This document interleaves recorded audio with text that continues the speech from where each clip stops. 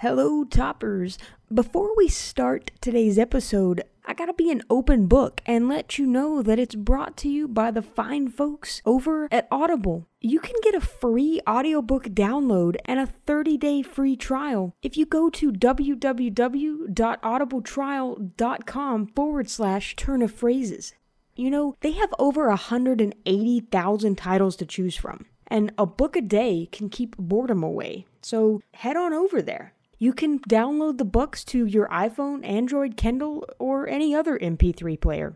And with that, let's start today's show. Please listen carefully. Hello there, toppers, and welcome to episode 3 of the Turn of Phrases podcast. If you're coming back for more, I'm glad to have you back. And if this is your first time here, I'm glad you came by. What are we talking about today? Well, if you saw the last Twitter poll or heard last week's episode, then you already know that we have a nice, healthy, superstitious idiom to discuss today. And if you have no idea what I'm talking about, then today's phrase is, "An apple a day keeps the doctor away." The meaning of this one is pretty self-explanatory. It's the belief that eating an apple every day will keep you healthy enough to stay out of the doctor's office. But can a simple piece of fruit put an industry out of business? How long has this saying been around? How strongly do people believe in this superstition? Come along with me as I take a bite out of this phrase to find out these answers and more. Apples have been around for a really long time. So has sickness. Therefore, one might surmise that our phrase of the day also gets its start from the long, long ago past. But that's not actually the case. The earliest recorded use is from the February 1866 issue of Notes and Queries. That version printed a Pembrokeshire proverb which states, quote, "Eat an apple on going to bed, and you'll keep the doctor from earning his bread," end quote. Real quick here, I actually have a side note that I personally found interesting, so I wanted to share it with y'all. Notes and Queries is a quarterly scholarly journal that began in 1849. It was established in London to publish short articles related to, I love this, quote, "English language and literature, lexicography, history, and scholarly antiquarianism," end quote. I made sure to say that slow so I would get it mostly right. Anyway, the title of the magazine, Notes and Queries, the notes half referred to what was called, quote, "miscellaneous findings of correspondence that they and the editors considered of interest to the readership," end quote, while the queries half was just that, questions and the answers to them. It has always been focused on facts rather than speculation, and it's still being published today, though it's now run by the Oxford University Press, and it's mainly a literature publication. Anyway, I just thought that was a cool bit of trivia, which happens to be another thing I love. Now I'll get back to our regularly scheduled phrase turning. Sometime around the late 19th century, the saying evolved into, quote, "An apple a day, no doctor to pay," end quote. And by the early 20th century, people were saying, quote, "An apple a day sends the doctor away," end quote. The phrase as we know it today, "an apple a day keeps the doctor away," was first used in print in 1922. So unlike last week where our phrase had been in print for centuries, print-wise our fruity phrase is practically infantile. However, the idea behind the phrase that eating apples to stay healthy, that is nice and ancient. Ancient Romans and Anglo-Saxons, to be exact, they use apples for the health properties they had to offer. And if you look back around 1500 years ago into southern Asia, you'll find apples being used for their medicinal value as well. But there are tons of other fruits, and vegetables for that matter, that are extremely beneficial to a person's health, especially if consumed on a daily basis. I'm not even remotely close to being a doctor, but there have been many studies done. You can search online, and it only takes a few moments to see that scientists like to study the effects that eating naturally growing foods have on a person. And it's definitely been shown time and time again that the vitamins and minerals and other goodies in fresh fruits and vegetables are far better for people than a processed pill version of the same thing. So why does the apple seem to get all the glory? Well, there are a couple likely reasons for why that's the case. See, long ago, people didn't always call apples, well, apples. In fact, in Old English, the word apple was the word used for any round fruit that grew on a tree. Another location where the apple was a placeholder of sorts? The Bible.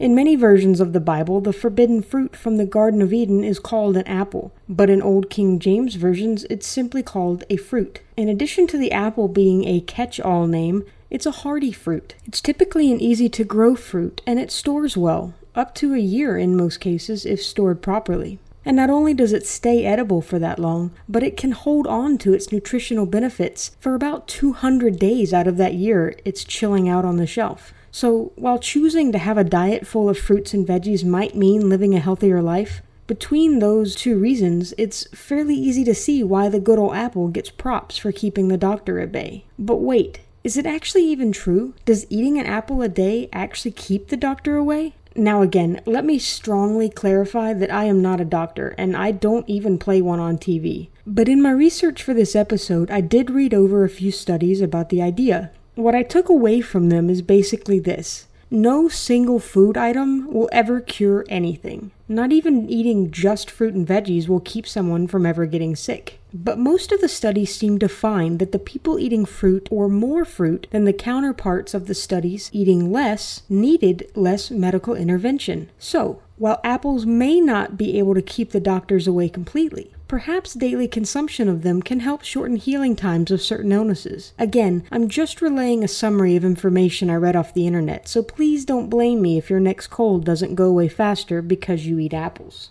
So here's the thing, that's kind of all I've got on today's phrase. When I pick the phrase of the week, I don't know ahead of time how much information I'll be able to find on it. That's part of researching, is finding out what there is to find out. And I know I still have this week's metaphorical moment to do, but I'm just not quite ready to do that yet, because then that means it'll be time to end the episode. Look, I'm sure it's painfully obvious, but I'm kind of making up this whole doing a podcast thing as I go, and while I was happy with the first 2 episodes, I want this one and the future ones to be a bit longer. And while I could technically just ramble for a while to achieve that, that's no fun for y'all. So this will be my first episode where I discuss 2 topics instead of 1. I don't know how often I'll have to do this, hopefully not too often, but then again it may have to be every episode. I'll just play things by ear.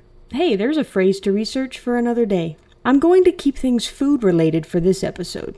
Actually, Toppers, I'd like to know what you think. In the future, after hearing this episode, let me know on Twitter or via email if you'd like the single topic episodes, even if it means they might be shorter, or if you'd prefer a longer episode with multiple topics. Let me know and I shall do the bidding of the highest preference, for I do this show for y'all. Okay, that's enough of this. I need to move on before you shut this off out of boredom. So what is today's second surprise topic? Since it's a fruity episode, I decided to go for a classic superstition. A watermelon will grow in your stomach if you swallow a watermelon seed. I'd be willing to bet that just about everyone listening that has ever eaten watermelon has heard this warning from an adult. Why though? Where did this worry come from? And has it ever happened? Well, when it comes to the where, I'm sorry, Toppers, but I really can't tell you. This is one of those tall tales that seems to have no known origin. Now, there actually have been documented cases of people with plants growing in their lungs. I found 2 particular cases. One person had a tree growing and the other a pea plant, green peas, from a pea that went down the wrong way while they were eating. Perhaps there have been more, but I definitely couldn't find any documented cases of watermelons growing in people. And like I said, in those 2 quite rare cases, the plants were growing in the lungs, not the stomach. I think we've established that I'm no doctor, so while I don't know how the lung plants manage to grow, it makes sense even to me why no seeds grow in our bellies. And that's the stomach acid. Its purpose is to break things down, and that makes for a harsh environment. So even if there was soil or sunlight to fulfill the seed's needs in our stomach, that acid would still stop them from growing. But people haven't always known about stomach acid. So maybe old-timey people used to eat watermelon seeds and then didn't see them make a return trip out the exit door. So they assumed they were now being cultivated into nice little melon gardens in their bellies. Is this the why? Maybe, but I honestly don't think so. I think this superstition is less a superstition and more of a thing people just like to say to others in order to get a reaction. It's usually said to children by older children or by adults, and the child who just swallowed the seed may react in a funny way, leading to a good laugh had by all. Although some people may actually believe believe that a watermelon would grow in their stomach after they swallowed a seed, at least for a short time after hearing that from someone they trust. I don't think most people really fall for this one long term. So I think it's safe for me to say that this superstition really fits more into the practical joke category. But that doesn't mean I don't joke about it every time I accidentally swallow a watermelon seed. And let's be honest, the face a young child makes as they try to process how a watermelon could fit in their stomach, it's adorable. And watching them try to figure out how it would work is one of life's simple pleasures. Now it's time for the weekly metaphorical moment. It's just a metaphor, dude. It's a metaphor. Curious metaphor. A metaphor. That's just a metaphor. The metaphor of the week is apple of my eye, to keep with the originally unplanned fruit theme of this week. The literal translation of this metaphor is the central aperture of the eye, but the metaphorical meaning is the most cherished person or thing. This is an old one for sure, dating back in print to at least the year 885, where it appeared in Gregory's Pastoral Care, a work by King Alfred the Great from Wessex. In A Midsummer Night's Dream, Shakespeare wrote, quote, "Flower of this purple dye, hit with Cupid's archery, sink an apple of his eye," end quote. It was used many times in the Bible as well. Here are just a couple of examples from the King James Version. In Deuteronomy 32:10, it says, "He found him in a desert land, and in the waste howling wilderness. He led him about, he instructed him, he kept him as the apple of his eye." And in Zechariah 2:8, it says, "For thus saith the Lord of hosts, after the glory hath he sent me unto the nations which spoiled you, for he that toucheth you toucheth the apple of his eye."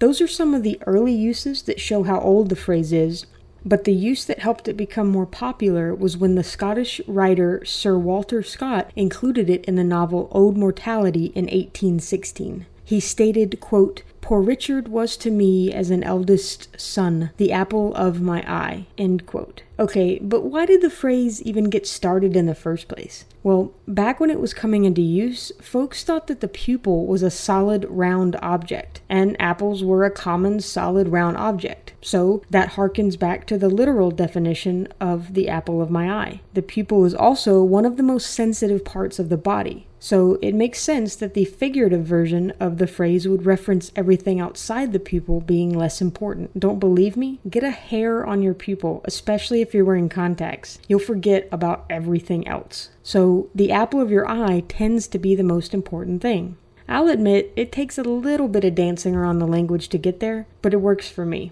I hope it works for you, toppers. Alrighty then, I think that is going to do it for today's episode. I hope you found all the delicious information digestible and will come back next week hungry for more. And yes, I do write all my own jokes. And yes, they're all pretty much that bad.